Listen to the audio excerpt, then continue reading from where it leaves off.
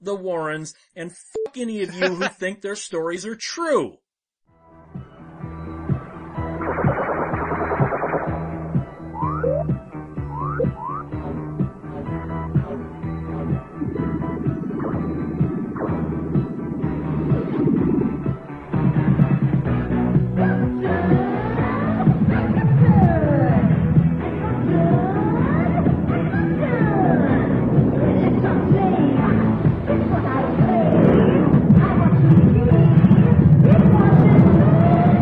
Radiodrome.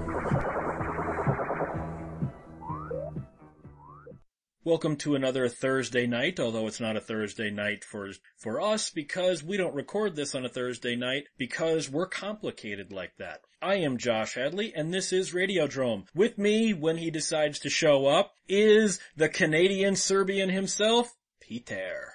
I am based on a true story. No, you're not. You're like 80% I might be. lies. Yeah, I'm a Hollywood based on a true story kind of thing. It's mostly fictional. I'm like the Revenant. You know, it was winter and there might have been a bear. That's pretty much it. Well, Cecil will not be joining us this week because he unfortunately decided to have 4th of July a little early near Louisville, Kentucky, and some 2,4,5 trioxin leaked, and, well, Peter, you know where the end of that true story goes. Yeah. Cecil won't be joining us this week. In reality, he just has no internet this week, but I like my version better. Before we get into the topic tonight, which is obviously true story movies, you guys need to go to adamandeve.com. Use the promo code DROME, and you will get 50% off of a single item, 3 free DVDs, a free clit bumper. It's not a mystery gift anymore, it's a clit bumper, and free US, sorry Peter, shipping. All for using the promo code DROME at adamandeve.com. So now that said, Peter, do you generally like true story movies? And when you watch a true story movie, how much faith do you put in the true part of a true story movie? I think the whole concept of true story movies is something that's become very oversaturated over the years because it seems to be a tagline that people will, put as a bumper sticker on the movie to get people to go see it because, this really happened. Oh, go see it. And a lot of movies become tied in with that. Like there are lots of people who think movies like Texas Chainsaw Massacre are based on actual real events, even though they're only loosely based on the occurrences of Ed Gein. And then there are other true stories that people don't realize are based on real events. Like many people don't know that Silence of the Lambs was based on Ted Bundy helping the police catch the Green River Killer. But it's very loosely based. But when it's done well, I really enjoy it. Movies like the Jeremy Renner Dahmer film are very good and also very accurate to what actually happened, especially Renner's performance as Dahmer himself. Films like Pain and Gain are brilliant, a testament to Michael Bay as an actual filmmaker for one, and just solid performances all around, and actually quite close to what really happened as well. If you watch the documentaries on that case. No, yes, it is. No, very I'm close. stopping you on that one. The reporter from the Miami Herald, who initially broke the story in the 90s, has outright said Pain and Gain is about 80% fiction. To the point where, for instance, The Rock's character in that movie is actually 4 different people in real life. All condensed into one character and things like that. They condensed it, but it's still very close to what happened. It's accurate to the torture and the murder of what happened. It's based on, real bodybuilder guys that kidnapped a guy and, tortured him and they killed another couple. It is condensed, but I think if they were to tell the whole story, they would have to do it in at least 2 movies, maybe even 3, or as a TV special or something. So all things considered, I think they did a good job of condensing it while still actually telling the story and not really pulling any jokes, because it's a pretty savage film based on some genuinely savage events. And yeah, it's obviously fabricated to a certain extent, but I think it's more true to life than something like The Revenant, for instance, which was a great film. It was winter. There might have been a bear involved and somebody, was withstanding the cold. Great film, but clearly an example of something I listed before, which was just putting a bumper on there like based on a true story to get people to go see it, because what you see in the film are some pretty some fantastic things. I consider it to be one of the most physical films since First Blood. But to call it a true story, it's definitely pushing it, because we can't even know what may or may not even be true with events like that. I mean, how are we supposed to know what even actually happened at that point? It's a great film, but true story, yeah, it was probably winter, but other than that, how are we supposed to actually know? So, okay, Pain and Gain you said is relatively accurate. I disagree, and so do the reporters from the Miami Herald. I mean, they said 80% fiction. And this is a movie that constantly reminds you that it's a true story. And yet, for instance, the real-life Mark Schiller, Tony Shalhoub's character in the movie, was never even contacted about what happened in the film, or about the film, to the point where he said they make him way more vile than he ever was in real life, and then they whitewashed some of the criminals. For instance, he said Danny Lugo in the film is kinda slow, but he's the brains behind the whole thing. In real life, he was basically dumb as a stump. He was a wannabe con man who never had a single con work the way he wanted to. Anthony Mackie's character is sort of the tag-along kind of friend and whatnot. In reality, he was a complete psychopath who constantly wanted to kill Schiller in real life. Nothing like the movie. And then, like I said, The Rock is actually 3 to 4 different people, all condensed into one person. That means the movie's not fucking true, despite how much they tell you it's true. The events are true, though. The way that the crimes actually happened, the way the bodies were found, the torture, the fact that they're bodybuilders kidnapping rich people, I mean, it makes the film more interesting. I think you're allowed to do that when you're telling a true story, and you have to condense it for time too, because like I said, the fact that you mentioned Rock's character's 4 different people, there's obviously more to it. If you were to do the entire full entire story, you'd have to do a miniseries. There's what actually I would love to see, because I think that those events are actually really interesting, and I'd like to see a darker, more grim take on it, because a lot of the little mini documentaries they've made regarding that case are sometimes actually somewhat better than the actual Michael Bay films. They got people that actually look like the real people. Anthony Mackie's character in the movie is actually a lot more of a sadist rather than a bumbling goof, and just little differences like that, whereas they're a little more subtle with that in the film. But I do think in regards to being a true story film, it's one of the better ones, and one of the ones that actually do tell the story. And yeah, they do somewhat whitewash the villains in it, but I don't know if they depict Daniel Lugo so much as a genius. He is a bit of a dumbass in the movie, and none of his cons do work out well. He's constantly berated by Ed Harris's character, because he's the one telling the cops all the time that he's going to get hungry again, and that he's going to be easy to catch. They just have to watch out for him. And of course he does. He gets hungry again. He gets stupid. Is obviously doesn't think straight at all when he's doing any of what he's doing. Like, he think sneak in through the yard and do little commando based shit. Like, that was actually based on the real case. Like, they actually did do that stuff. They got in camo and they put on, the grease paint, and they went around sneaking around the backyards and stuff. Like, they were goofs. And the fact that they even got as far as they did is just spellbinding. Don't you find it kind of insulting that the real victim in this case, they made to be kind of the villain? In a way, blackwashing him, if you will, because if they're whitewashing the heroes, they're blackwashing the actual victim here. Because when it comes to a true story, yes, you can do certain things for dramatic purposes. Not a problem. But doesn't there come a line that you should not be able to cross? For instance, you heard about what happened with the Happy Face Killer movie, right? I haven't, is that the one where the guy that's wearing like the flesh mask and it looks like a smiley emoji or whatever? No, that movie's actually Smiley. No, the Happy Face Killer was an actual serial killer who killed 8 women in 6 states between 1990 and 1995. He was a Canadian that came down to California. And there was only one living victim. Her name was Dawn Slagle. In real life, the reason that she got away was she was a single mother of 3 who went out to a gas station late at night to get her sick kid some milk. She got abducted by Keith Jesperson, the Happy Face Killer. He sexually and physically abused her for almost 18 hours before her crying about never being able to see her kids again got him to let her go. Then Lifetime made a movie of it, still using her name of Dawn Slagle. Now she is a slutty prostitute getting drunk at a bar offering oral sex to get out of being killed. Totally the same thing, right? Well, I'd say that's a lot more of a bastardization than what Pain and Gain did, because in reality, the guy that they kidnapped, I can't remember his name at the moment. Mark Schiller. But he was, sort of a half criminal because he was involved with, I believe it was something to do with scamming people out of their money or money laundering or something.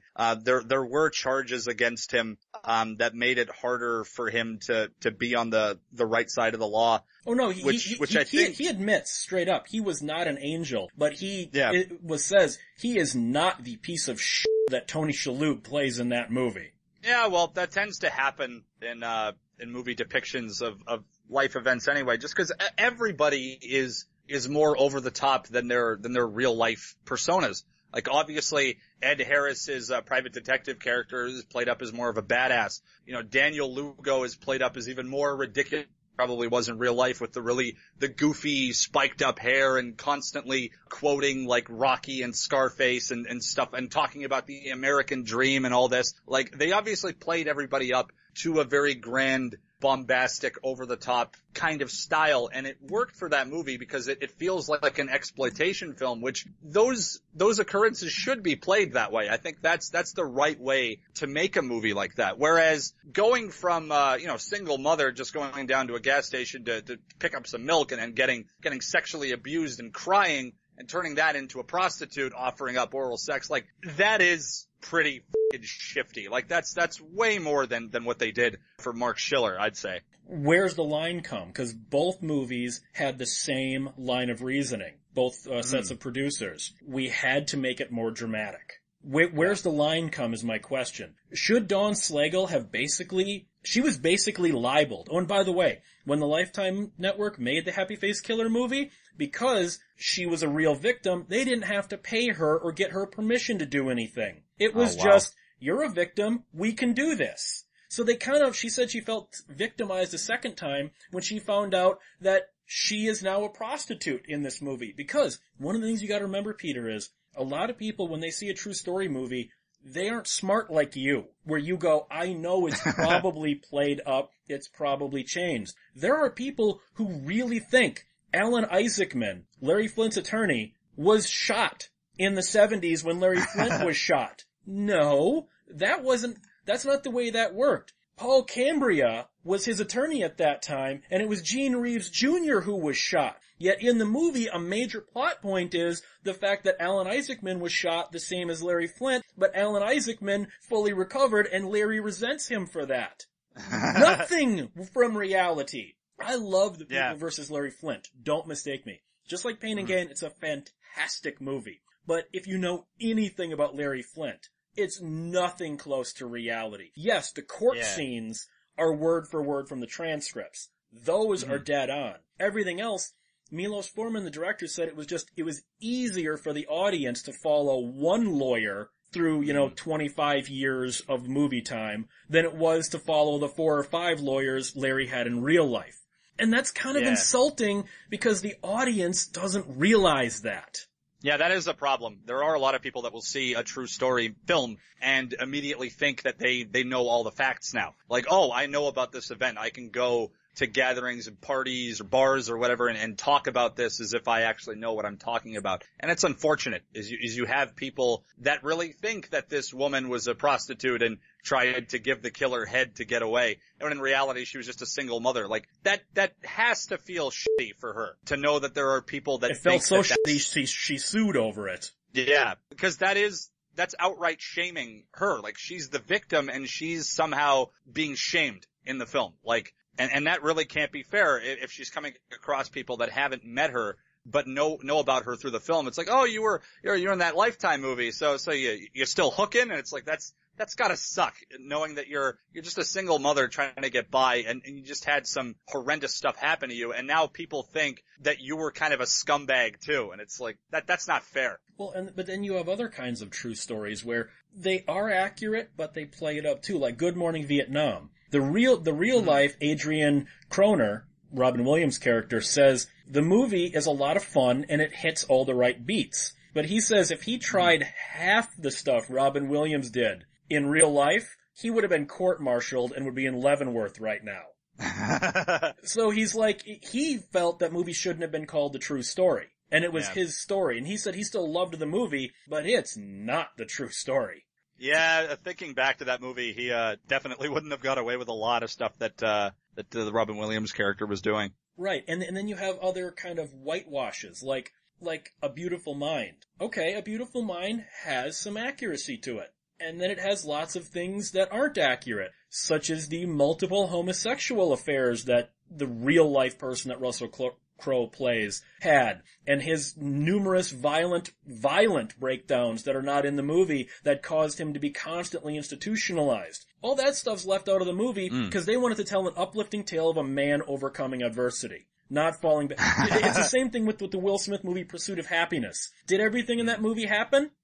Technically. But the real guy was kinda more of a scumbag and then fell off the wagon and had lost everything. Does the movie tell you any of that? No. No, he's like this, very, very heartfelt father and just a guy trying to get by and sell his invention or whatever. It's like, of course, they have to leave stuff like that out because some of these true story films are attempting to be Oscar bait. Like Pursuit of Happiness, you can tell they wanted that movie to pull the heartstrings and get people going, with the father-son relationship. They have to sleep in a public bathroom that one night and, he's just trying to take care of his son. And obviously there were negative aspects of the man's life that they're not going to touch on at all. And that does kind of bother me. That's why I like Pain and Gain is I know a lot of it is fabricated to a degree. I know they make people a little more scummy than they actually are in real life, but at least it's a scummy film. It's a dirty, dirty movie that doesn't pull really any punches. Nasty shit. People are nasty, and that's pretty accurate to what really happened. Whereas they take a story with a guy who did have some, there were some redeeming qualities. Obviously, he really wanted to make his life work, and he had this invention that he was trying to sell or whatever. It's like, okay, good, make a story about that. Be a little more honest about it. You don't have to make it seem like he was this perfect dad and he had such a strong moral compass. It's like, try to tell some of the real story. Cause doing this, cause again, that can be used for people who will see the movie and think that they now know the real events. They think that this guy was great and they're gonna talk about him and, hold him up all high and then have no idea that he was kind of a piece of shit too. Well, and then you have that also. Now, this one I'm on the fence over whether they made the right move or not, but you've seen Black Hawk Down, right? Yes. Long back when it first came out, I was probably in, how old was I?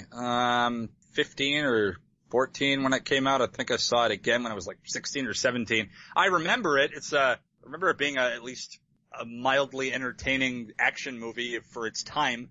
And I know it's a true story, and I'm fairly certain even seeing it back then that I thought to myself that this had to be fabricated to some degree because it's very, very over the top and ultra macho and yeah, America and stuff like that. And I'm sure that some of this is kind of being swept under the rug for Hollywood entertainment value. And some of it was.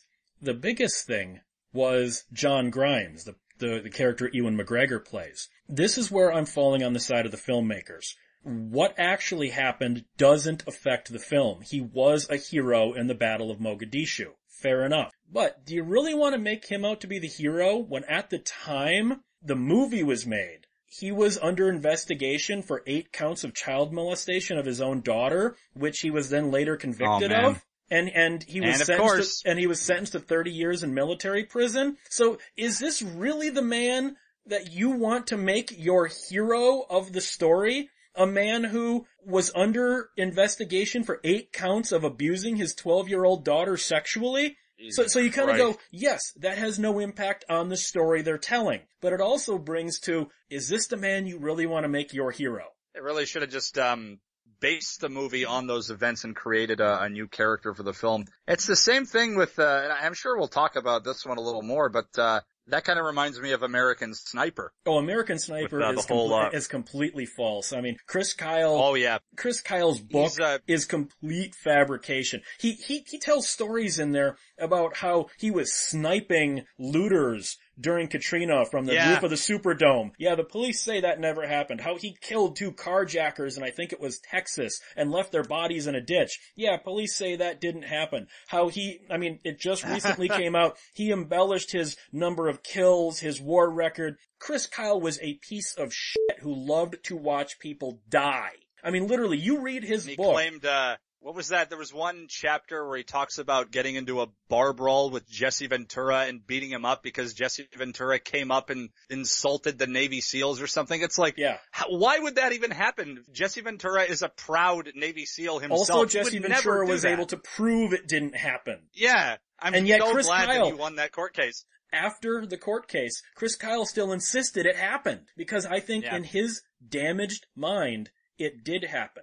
I think in his mind, all of these events really did happen. To me, Chris Kyle, if he had not joined the military, would have been a serial killer. You read his book, or he loves watching gangbanger people or die. something like that. Yeah, he talks about it giving him like orgasmic feelings and stuff. It made me, I wanted to check the film out because I do, I respect Clint Eastwood as a director and I do like Bradley Cooper in certain things. So I gave the film a shot. It's a fine film. It's not badly acted or anything. If you pretend like it's not based on any kind of true story, if you pretend like it's not about Chris Kyle and it's just about some fictional, military sniper badass guy, it kind of works. It still But comes did across as a little jingoistic though. Yeah, like you're watching it and you just feel uncomfortable because it's hard to ignore the fact that you're watching a film about a man who is not only out of his mind and scary in the way that he thought about death and killing people, but just utterly full of shit. It was nice to look at times and it had some good performances, but just the amount that's fabricated in that movie, like that movie has no right to call itself a true story at all.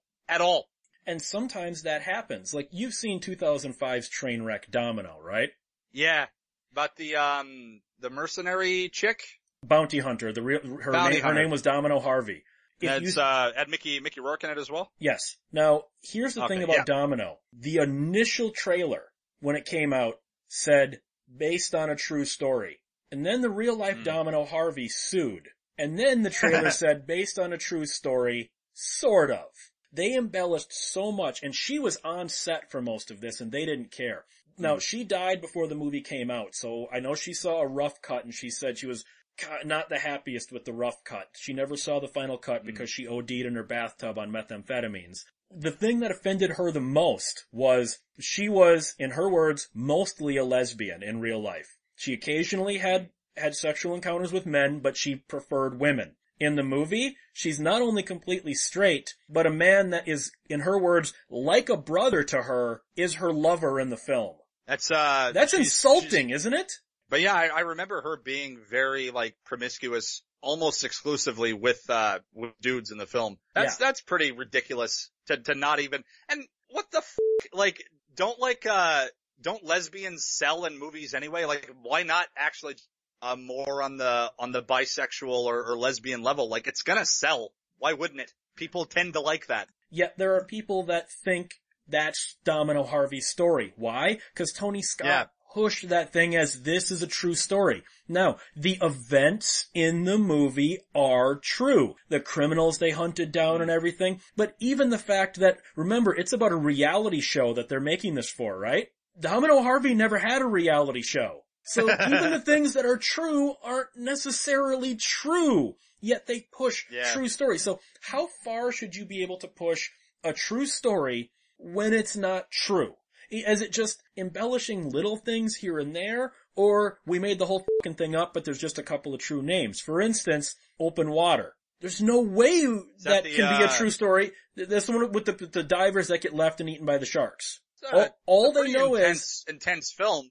Right, but all they know in reality is these people were left behind and some of their equipment was found. Yet this movie is billed as a true story. Because you have about 10% of what you know for a fact is truthful, the rest of it's all made up. So how can an Open Water be called a true story? I would really prefer it if for a lot of these movies they would just put inspired by a true story. They do that Like, on some of them. Some of them like to I really prefer ride that. that line between based on and I inspired prefer by. I prefer inspired by, because at least they're admitting that a lot of the movie is going to be fictional, because they're being inspired by something that really happened, and they're telling kind of their own story that has some of the real stuff in it. Whereas when they go based on a true story, they're feeding you that line of bullshit that it's the basis of the film. It's the true story. That's what most of it is. And a lot of the time, no, it ain't. They decide, we don't know what happened. We're going to give you all the facts. For instance, like Wonderland, the John Holmes movie, the Val Kilmer one. I haven't actually seen that one, because I really do want to see it. It's a fantastic movie. But here's the brilliant thing that Alex Cox did for the movie. He tells the events of Wonderland from what happened from John Holmes' perspective. Then they tell what happened from David Lynn's perspective. Then they tell what happens from the cop's perspective. All three of these stories are vastly different, but all of them fit the physical evidence. So it's up to the audience to decide who's more credible. David Lynn, a convicted liar and criminal. John Holmes, a convicted liar and criminal. Or the police, who have a vested interest in trying to get these guys. None of the three sides have the credibility to be the truth, but they all fit the physical evidence. Alex Cox brilliantly kind of said, I'm going to put out these three scenarios, the most likely ones. You decide which one's true. Is that the way you should have to do it? I think that's a good way to, then you're not necessarily telling the audience that what happened is actually true, because there's an ambiguity to it. They're taking the information that the people in the film that are based on these true events, and they're telling it from their perspective. Is it 100% true? We don't know. The filmmakers don't know and the audience don't know, but that makes it interesting. There's beauty. It gives you the conversation after you see the film. It makes you want to look up the stories. It makes you want to compare the actual cases. I think that's a good way to do it. What about when the movie might be mostly true, but it stops before the bad happens, like Erin Brockovich? The movie it's not accurate, but it's relatively accurate to what happened with, the obvious movie embellishments. What the movie for Erin Brockovich leaves out is the fact that Erin is a greedy whore.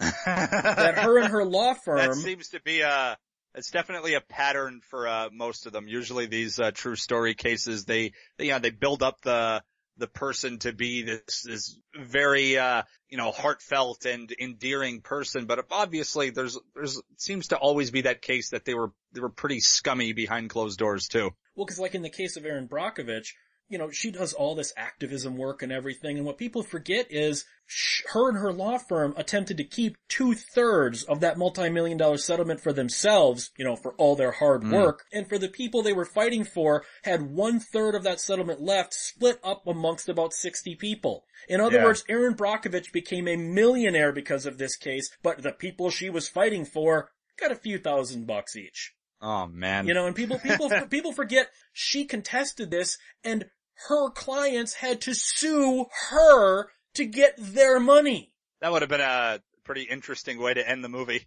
It would have, but it wouldn't have told the story they wanted to tell. They had a perspective and a perception of what they wanted to push. And that's what they did. And let's not even bring up the fact that Erin Brockovich is a piece of shit on a filmmaking level, because the whole film takes place in the early 1990s and the late 1980s, and yet her son has a Jurassic Park poster on his wall. And when they're at Walmart, there's PlayStations on the shelves, and they make references to movies in the mid-90s that haven't come out yet. And just because they told you it was the early 90s, you were supposed to buy it even though they didn't try to fix it. It's like the movie Patch Adams, another true story where the true guy says nothing in this movie fucking happened. But that movie takes place in the 70s, and it's got 70s hairstyles, 70s clothes, 90s cars, digital answering machines, flat screen TVs, all those accoutrements we had in the 70s, right?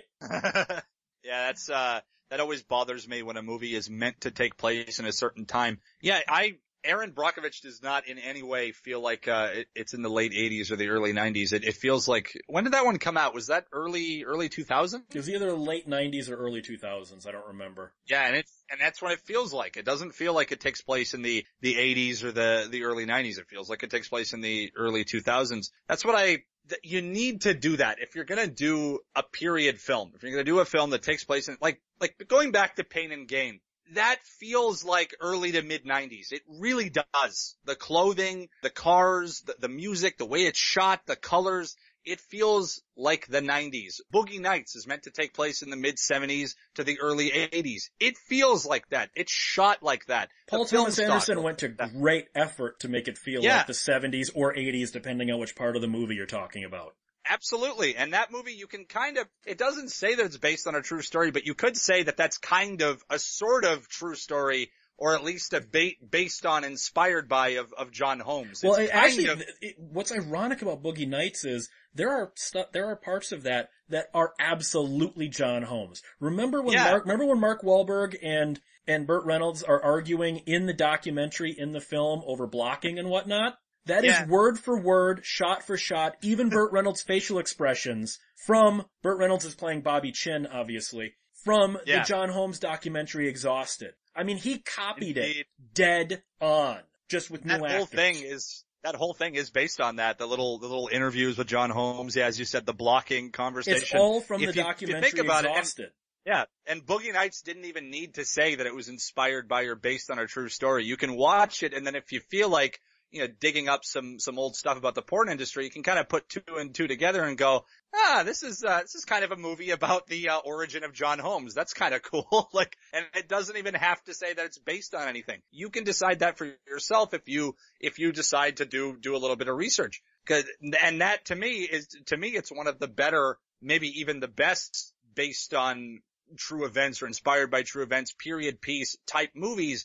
And it doesn't even have to say that it is, and that's great. I actually think the best would be, both for accuracy and because it's a fantastic movie, would be Michael Mann's The Insider. And that matches up, other than the stuff they couldn't legally do, like they couldn't use certain names and products. It's really close to the real story of Jeffrey Wigand and CBS and 60 Minutes and all that. It's pretty close. I haven't seen that one in a little while, but I do remember really enjoying it, and I didn't realize that it was based on a true story. Oh yeah. The real Jeffrey Wigand even looks a lot like Russell Crowe does in that movie. It's scary when you see them back to, standing next to each other in the making of. You're like, holy shit, other than, maybe some age difference, I could really see Jeffrey Wigand being played by Russell Crowe. On the other hand, the real Lowell Bergman looks absolutely nothing like Al Pacino, but fine. Whatever. Now, what about when a true story is obviously a biased story, such as, and I think this is one of Oliver Stone's best films, but The Doors. The Doors is supposed to be the story of The Doors. It's not. It's the story of why Jim Morrison was so goddamn awesome, and The Doors should be thankful that they ever ran into him. That's the Val Kilmer biopic that he did? Yeah, it's a fantastic movie. I adore really good the movie, film. Yeah. But Val Kilmer was he's a dead ringer for Jim Morrison, that's for sure. Mm-hmm. At least at that time. But if you know anything about The Doors, you're like, this whole movie is fiction. This is Jim Morrison's version of how The Doors happened. Basically, if you want to look at it in the right way, it's pretty much just Jim Morrison's just drug-infused brain and the way that it saw things. And that's a good way to make a movie about Jim Morrison, because the guy but this movie wasn't about Jim Morrison, or ostensibly it was about The Doors. It's meant to be about The Doors, yeah. Should have just called it Jim Morrison. That would have been a better title. No, the last one I'm going to bring up, this is where we're probably going to get a lot of crap from the audience, especially if you end up agreeing with me. And we have not talked about this prior, so I don't know if you are. What about when a story has been proven to be false before the movie is made, and yet they still label it as a true story? The Ed and Lorraine Warren stories. Amityville Horror, Haunting in Connecticut, The Conjuring. Ed and Lorraine Warren, they're the true psychic investigators, like The Conjuring, all over their advertising. This is true, this is true, this is true. You guys know it was completely debunked in the 90s, and even the Warrens admitted that they made it up, right? So how dare Blumhouse sell The Conjuring as a true story when it absolutely is not? I mean, to the point where the actual case that it was based on, they got a horror screenwriter named Ray Garton to come in and help them. He thought he was going to be interviewing the family of people who thought they were haunted, okay? And so after interviewing them, he basically went to the Warrens and said, These people are just crazy. From Ed Warren, quote, all the people that come to us are crazy. Just use what you can and make up the rest. Make it up and make it scary. That's why we hired you. Unquote. So there are tons of movies. The Warrens they have sold their story to so many different companies that keep putting out true horror stories that aren't true. The Warrens were shysters. They were scam artists. How dare Blumhouse label The Conjuring as a true story? Thing with Amityville Horror and Conjuring and those types of movies is I do happen to like them. I like supernatural horror films. Doesn't matter whether you like them. I like Pain and Gain, and look at how much I bitched about it. I know. I'm going to be bitching about it. Just give me a second. I do think it's incredibly underhanded. You don't need to label it as a true story. That's not, and maybe it is going to get people into the audiences, unfortunately, because there are people that are going to find it more scary because that it's a true story, and they can go home and be all scared of the oogie boogie boogeyman ghosts or whatever that are going to come and get them in their house. It is underhanded to label it as based on a true story, but they're saying this is true. And the fact that it was, as you said, debunked from the very start of it, the people they were just making shit up, telling the screenwriter to make up any crazy stuff that you can, and yet still slapping the true story label on it. They're good films. They're well done. They're spooky. They're scary. They're fun to watch. They creep you out and they're atmospheric. They're well done. You don't need to do the true story shit. That's such a cheap way to sell a horror. It's just showing that they don't have faith in horror movies, not nearly as much as they used to. That they feel like they have to put the true story label on, otherwise people aren't going to think it's scary. And that lack of confidence is depressing because they're good movies. You don't need to do this lying, shystering shit to get people into the seats. The movie should be able to do that for you. Just cut a good trailer, market it, and people will go see it. Any story, any movie that's based on the Warrens account, if you will, angers me right from the beginning because these people have been exposed as shysters. These are like the Uri Geller of today.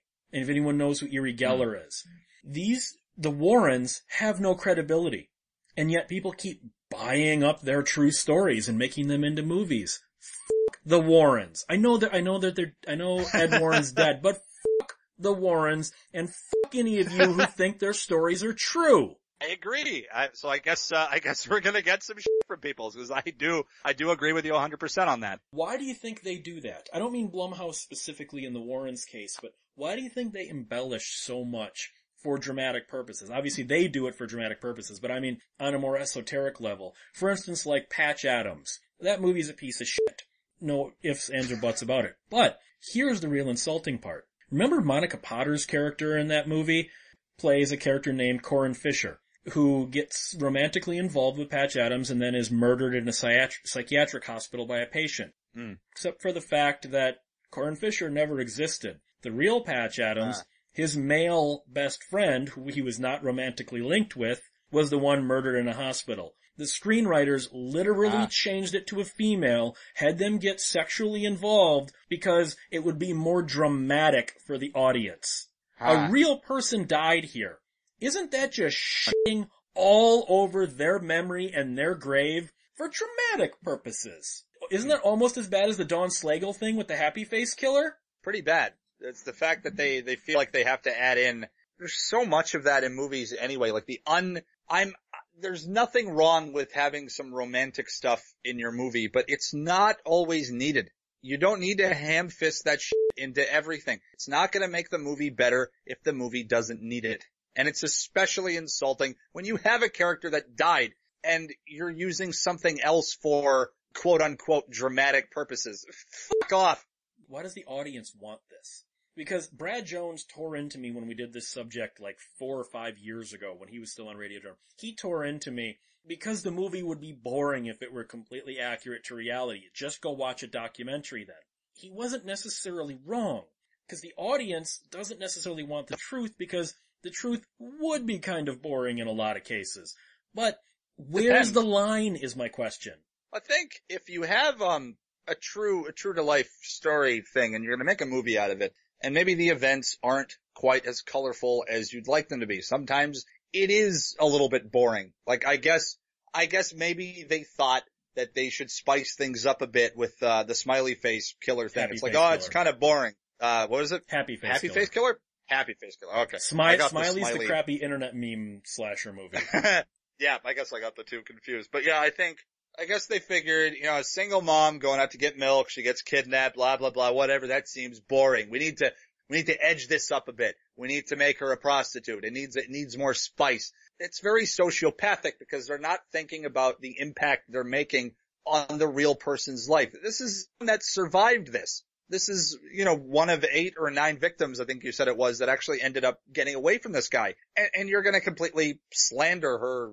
I mean, she's still alive at this point, which it's really unfair to the real person. I do think that it's forgivable when you do spice things up a bit for a true story movie if the events are actually kind of boring, I guess. But a lot of studios seem to think everything is boring. Like, I don't think it's that bad to really use the fact that she was just out getting milk and then getting kidnapped. You know what? That's fucking scary. That's actual true to life, terrifying stuff.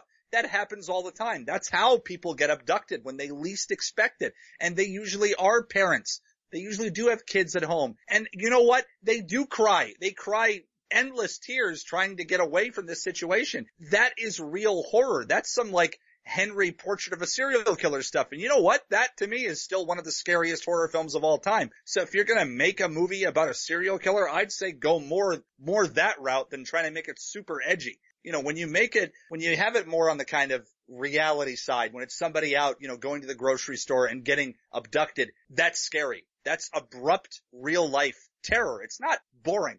I do see where Brad is coming from, and they do that for a lot of movies. I mean, and here's where he's wrong. It's not always boring. If you look at the Jeremy Renner Dahmer film, a lot of the Dahmer case files, and you look into his interviews and how his life really was, that was a pretty accurate film. Jeremy Renner played it to a T, even looked a lot like the real Jeffrey Dahmer, which made it all the more creepy. That one is kind of like watching a documentary because of how accurate it is. But you could still embellish certain things and make something really spastic and over the top, like when you look at the Carl Crew Jeffrey Dahmer film that they decided to shoot while the Jeffrey Dahmer court cases were going on TV because his buddy called him up and said, hey, you kind of look like this Dahmer dude on TV. You want to make a movie? And they went out and did a total over-the-top depiction of him. And it was even Jeffrey Dahmer is a serial killer, and it's even kind of insulting to him with how ridiculous and over the top they went with it. So there's always different examples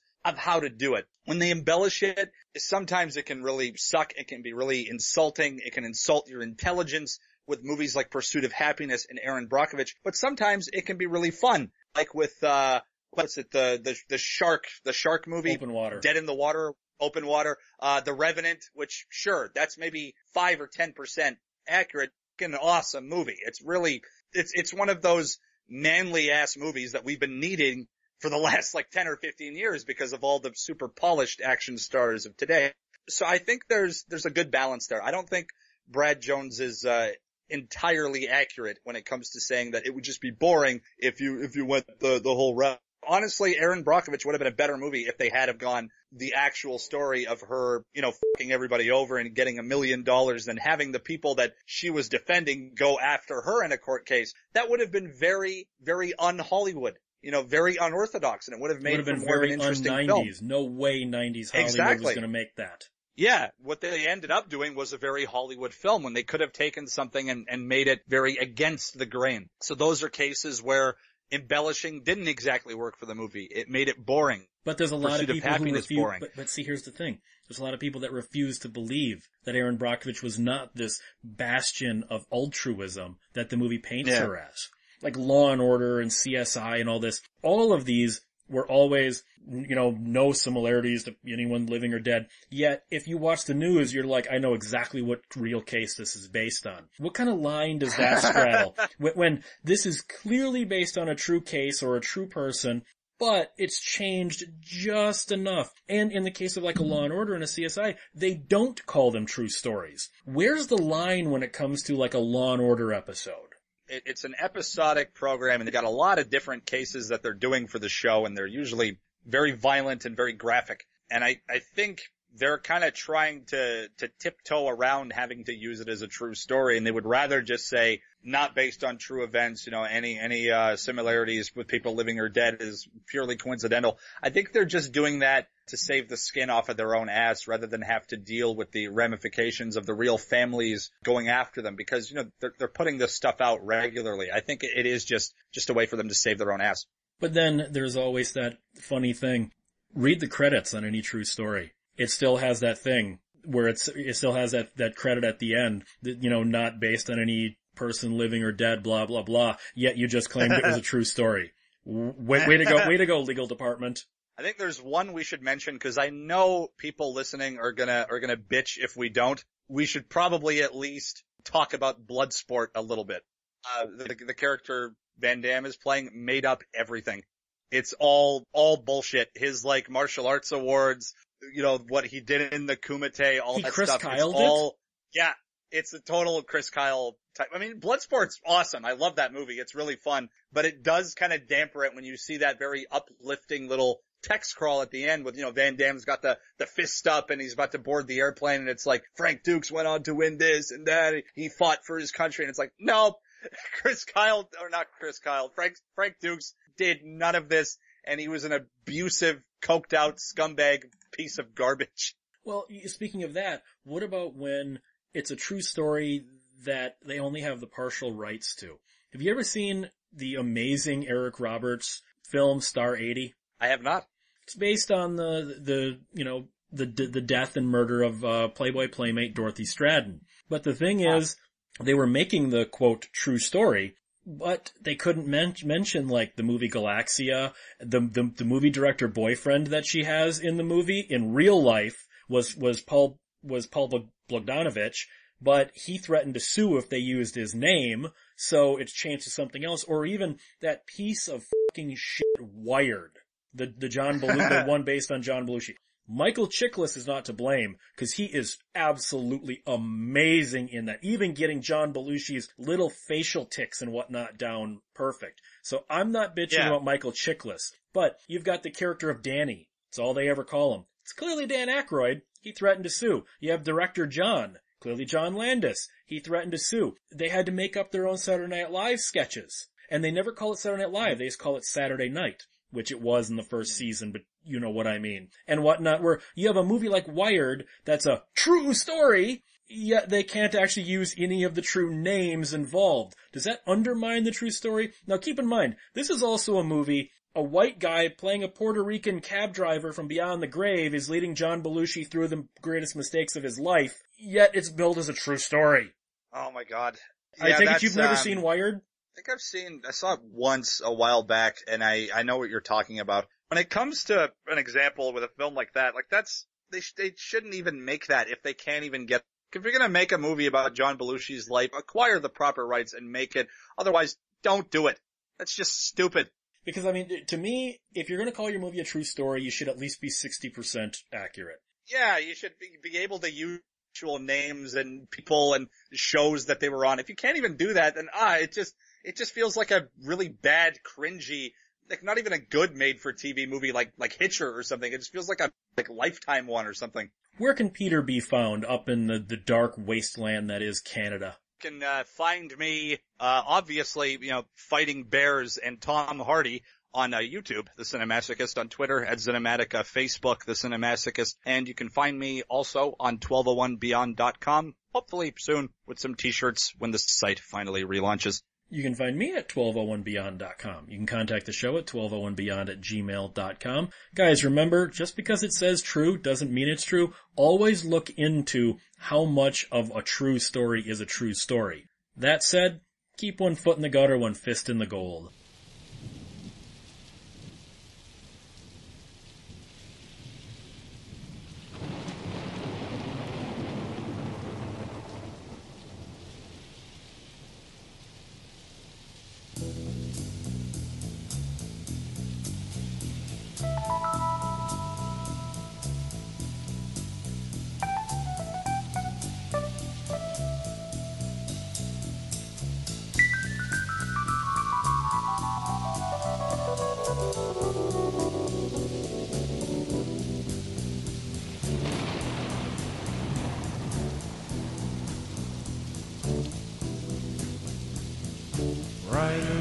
storm.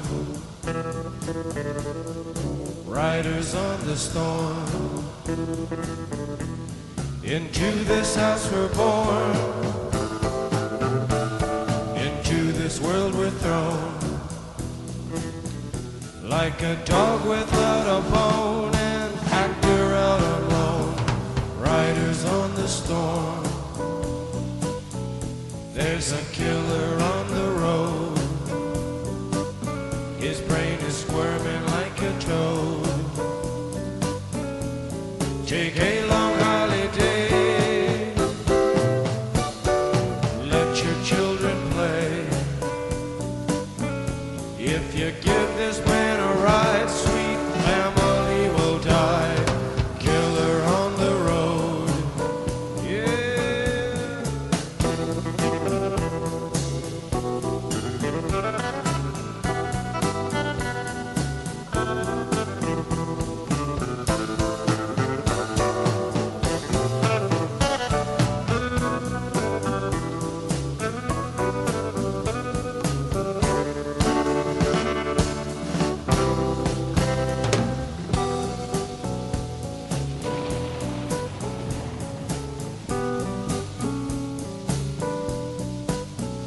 Girl, you gotta love your man. Girl, you gotta love your man. Take him by the hand. Make him understand. The world on you depends. Our life will never end. Gotta love your man. Yeah.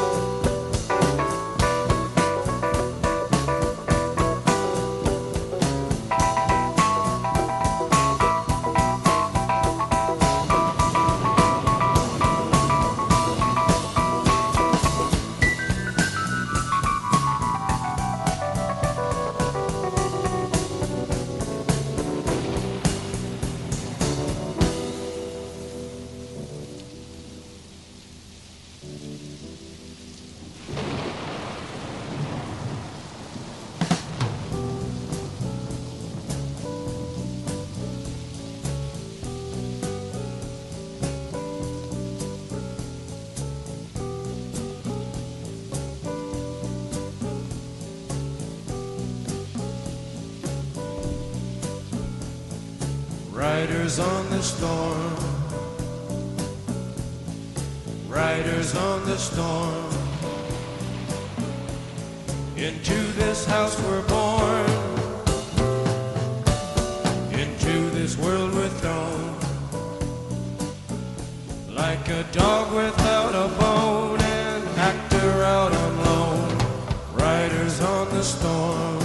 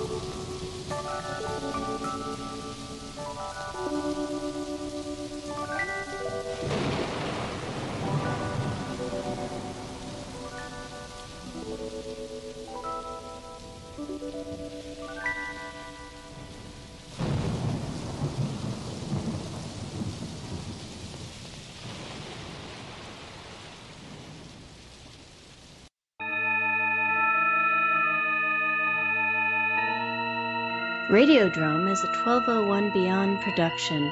Find it and other great content at 1201beyond.com.